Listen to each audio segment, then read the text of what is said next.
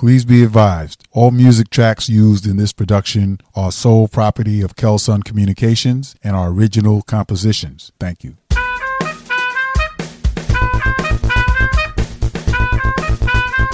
To everyone tuning in, welcome. This is Silas, your e-journalism social work advocate. You're listening to the Kelsun on the Air Social Work Podcast, the program that promotes, celebrates, uplifts, and highlights the social work profession. This podcast aims to educate the general public to the vital contributions professional social workers make in every aspect of society, every day. This is a special African American History Month edition. Today, I have with me a very distinguished guest, Dr. Veronica Hardy. She's a licensed clinical social worker, writer, and full professor at the University of North Carolina at Pembroke. She earned her PhD from Regent University School of Psychology and Counseling, and she is a graduate of the MSW program at Westchester University of Pennsylvania. Her 2019 publication, A Letter to My Sisters, Reflecting on God's Promises, discusses challenges experienced by women across the lifespan, and we'll be discussing that in a little bit more detail.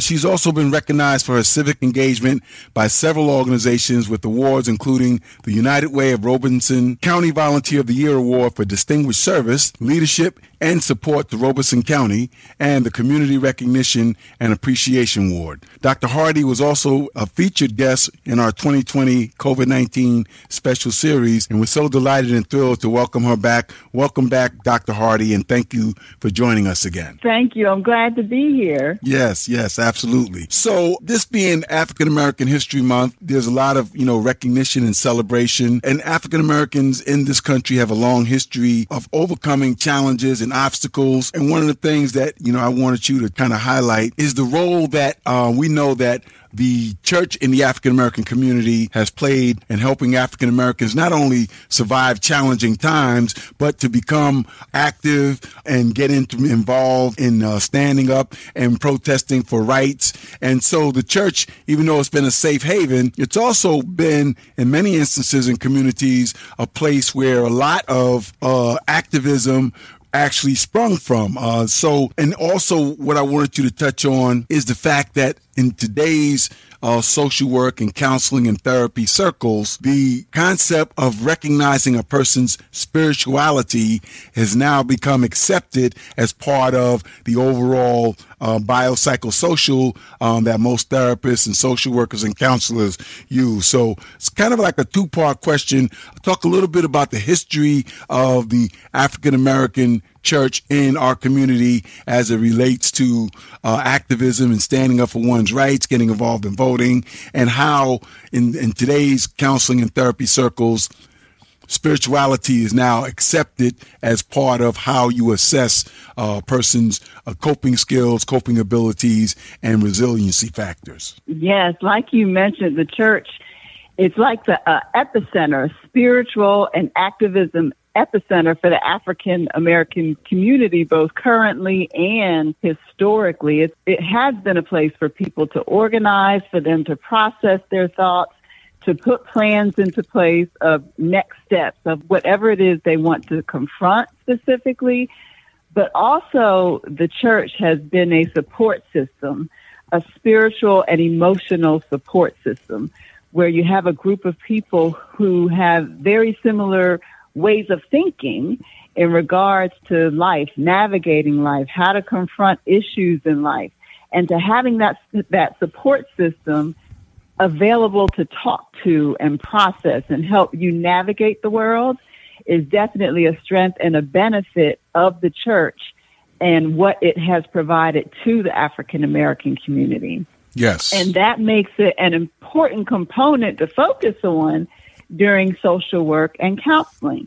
Like you mentioned, we have an assessment tool in our professions that's called the biopsychosocial spiritual cultural assessment, which means whoever is sitting in front of us, we want to gain information about that person in all those areas of their lives.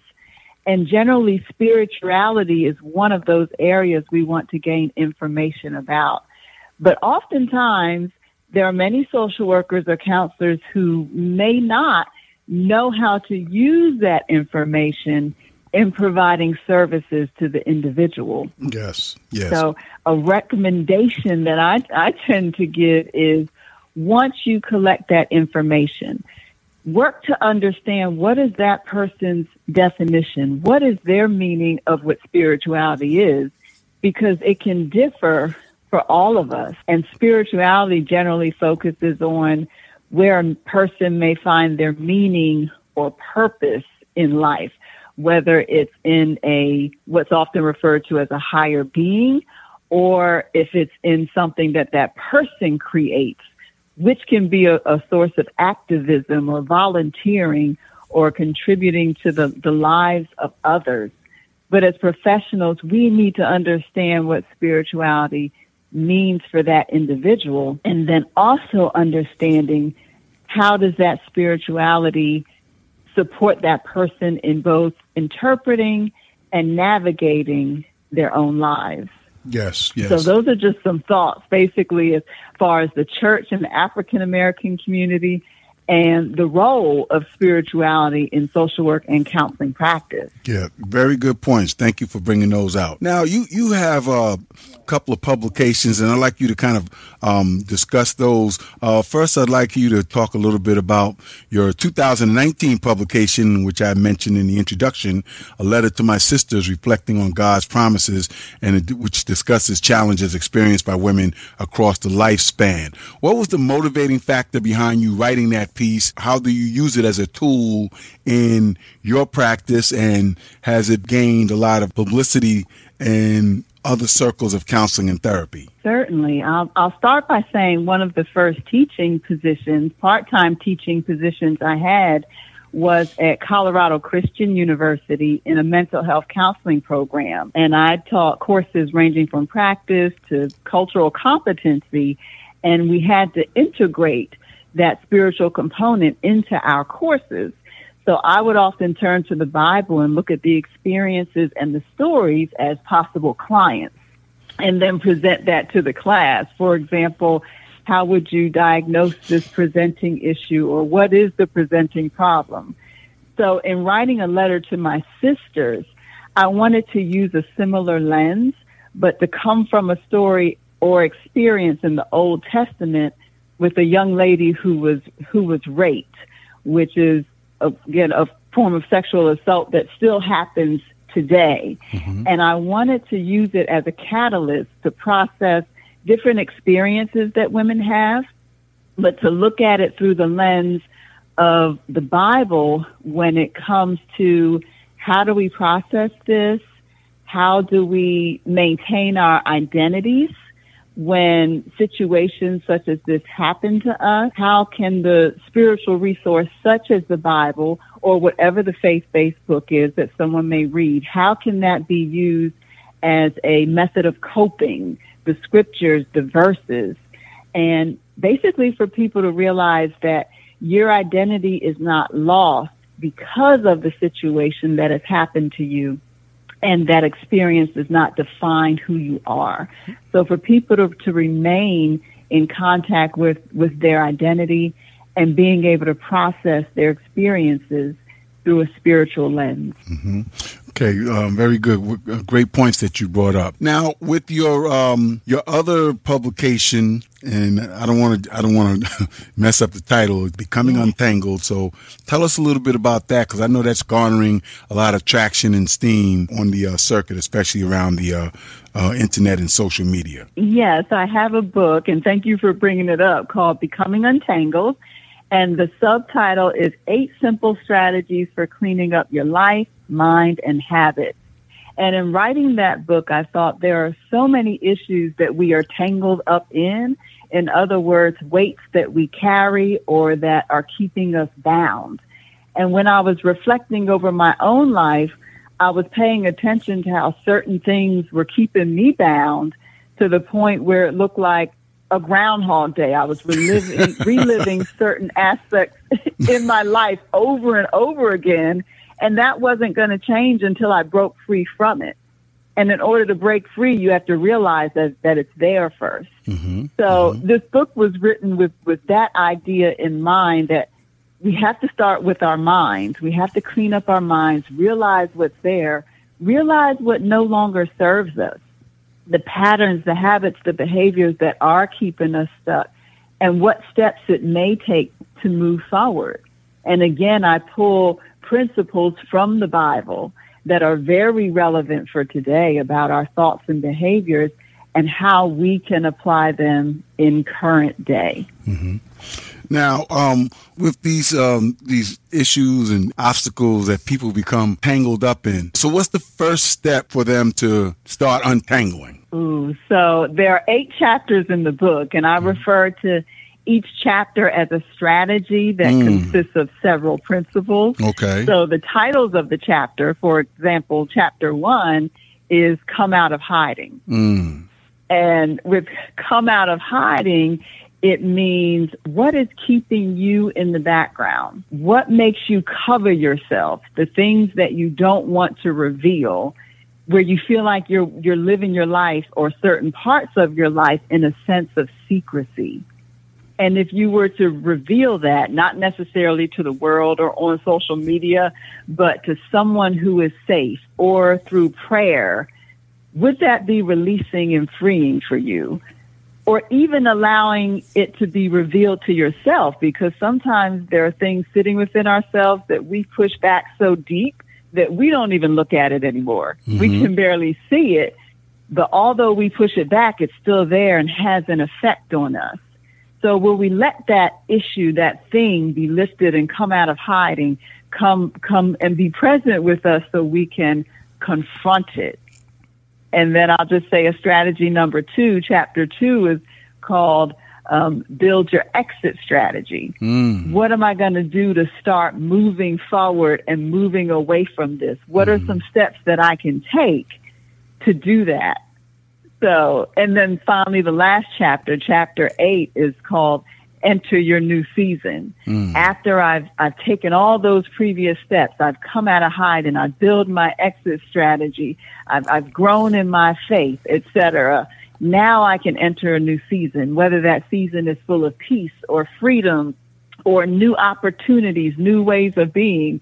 It looks different for everyone. But again, that's the hopeful end goal. Okay. And with those 8 steps that are prescribed in the book, have you found any that would seem to serve people more effectively than other steps, or does it vary from person to person? I want to say it varies from person to person, but at the same time, the first 2, just from my observations, are the most challenging to get to, because many of us are not at a place to even acknowledge certain things in our lives that either feel like secrets or feel like they have kept us in hiding. So even getting through that first strategy or that first chapter, that's what may be the most challenging. And then the chapter 2 of, well, what steps am I actually going to engage in? Not just making the steps or writing them down, but actually doing the steps. And the doing is a challenge for many people. But I feel once someone starts jumping over those hurdles, they can gain strength. But there's a section in there, a chapter in there called Get Ready to Push. And that means there are going to be toxins in your life. There are going to be influences, distractions, doubts that come along when you hit your stride. Things are going to come along to try to block you and slow you down, and you have to be prepared to push past those pain points. Don't let them stop you. You already know they're going to come. So what is the plan you're going to have when they do come? So like we were saying, it can vary for everybody, but there are those types of struggle points that can be consistent for all of us. I have the book Becoming Untangled, and the release date is March 1st. So right now we are in my book launch countdown celebration. So I look forward to that release date of March 1st, and it will be released on Amazon. But again, people can visit my website, drveronicahardy.com, and click on the Becoming Untangled tab for more information or to even place their order.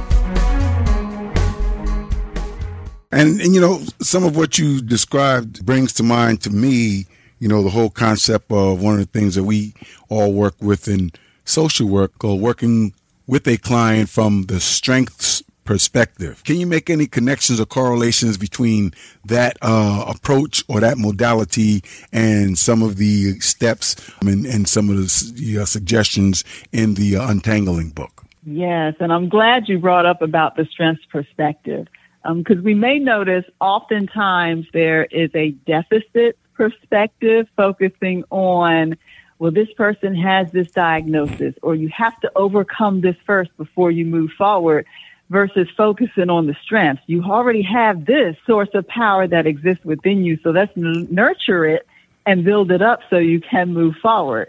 So what I did throughout each chapter, I want people to identify what their strengths are. I want them to feel empowered to identify what the next step is that they can take. And if you were to intentionally put your strengths into action every day, possibly in a new way, what would it look like? How would that feel? So part of the book tries to guide people to focus on their strengths and actually use them. The word intentionally is used throughout the book. You have to set that aim, set your focus on, direct your mind to doing this, being intentional.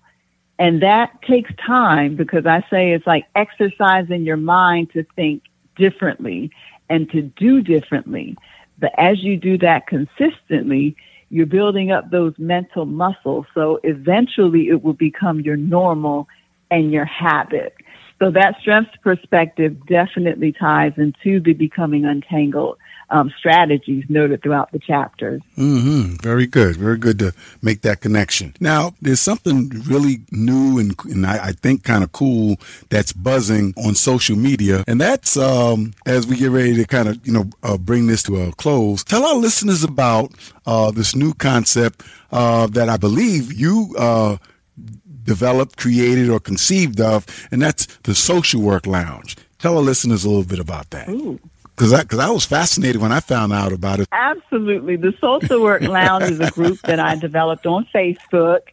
And just the name, to me, when it came to me, I thought it's a place for social workers to be. And when I think of lounge, I think hang out, I think relax, share thought, but also to be able to mentor and speak into each other's lives. So a lounge is also a nurturing place too. Mm-hmm. And what prompted that is I've seen other social work groups on Facebook, but because I previously served on a licensure board and because I'm in an educator role and seek to nurture social workers, there were not so ethical practices. For example, excessively speaking about clients or things to that extent, which I did confront, and people would take their posts down. And so that was concerning. And oftentimes there are groups where it is just new graduates of social workers. Yes. There are no seasoned social workers in the groups, which means there's no mentorship or leadership to that extent in the group. So I saw a lot of absences in certain social work groups on Facebook, and I wanted to be able to fill some of those gaps. So in the Social Work Lounge, we had people from volunteering and still taking their classes to people who may be retired, to people who are veterans, to people who are professors. So there's such a diversity of social workers in the group where that mentorship and exchange can happen and people can really nurture each other. And I also wanted our younger social workers, those who may be newer to the field, to see the diversity of the social work profession, that we are not limited to certain types of practice. But something I often post in the site is that social workers are everywhere. You name it. We are entrepreneurs. We are in politics. We are overseas. You name it. And there's so much that you can do. And oftentimes some of our newer students, newer graduates, are not aware of the diversity.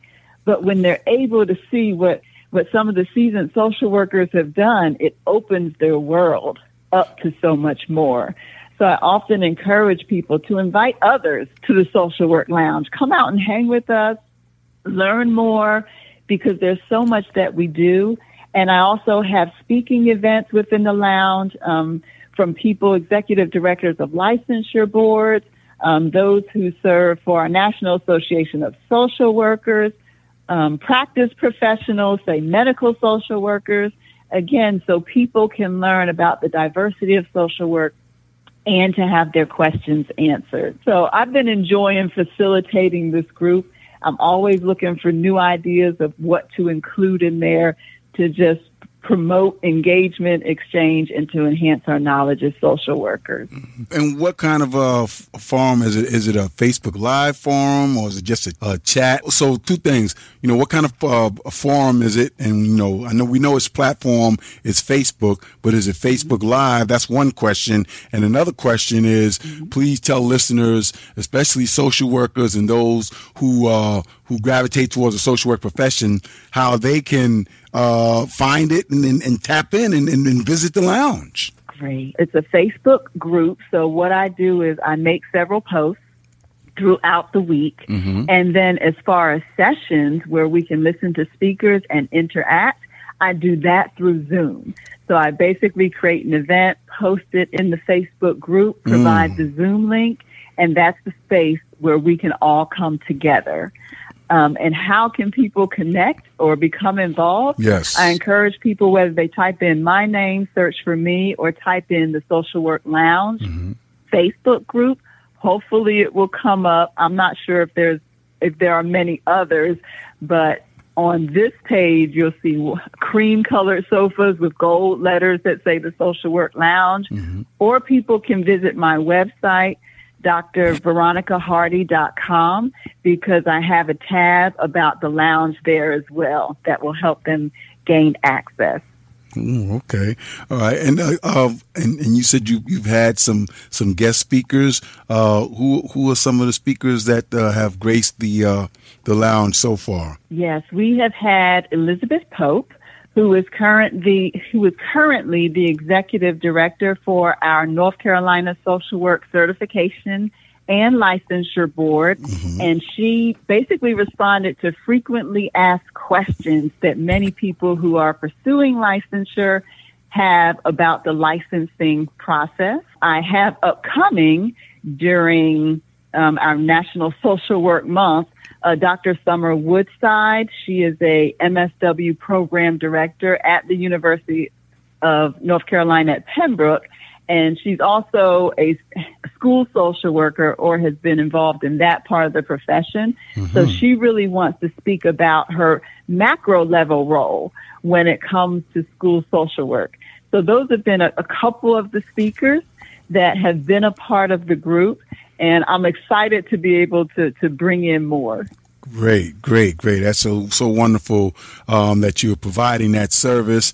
And I think it's really, really important to, have a place where social workers can network, especially our young up-and-coming social workers that are in school and training, and so new social workers in the field. I've always thought it was very important to be able to connect between seasoned veteran social workers and up-and-coming social workers that are just graduating or still in school, so that they can see. And as you said, social workers, we're everywhere, and we can pretty much do anything. Any role that needs to be played with a social work degree, you can certainly play that role and play it at a very effective level. So I'm glad to see that you have that, and we encourage everybody that's listening to please make sure you go out and check out the Social Work Lounge. And just the way that you described it, as soon as you described the color of the sofa, immediately popped to mind. So it's very graphically enticing. So when people see it, they're certainly going to be encouraged to delve more into it and just to see what it's all about. So with that said, Dr. Hardy, we're going to bring this to a close. And so it's African American History Month, and I want you to leave our listeners with something that they can carry with them, not only this month in celebration of African American History Month, but throughout the year, and it's something that they can remember. Yes. I want to say, a friend said to me recently that I couldn't light my own candle.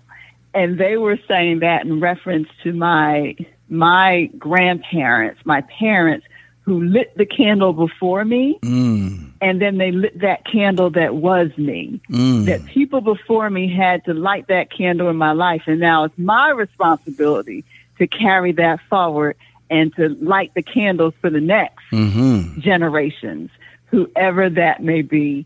So I just want people to take that with them, to remember you didn't light your candle by yourself. There was someone before you who was putting work in, probably before they even knew your name or that you were going to be born.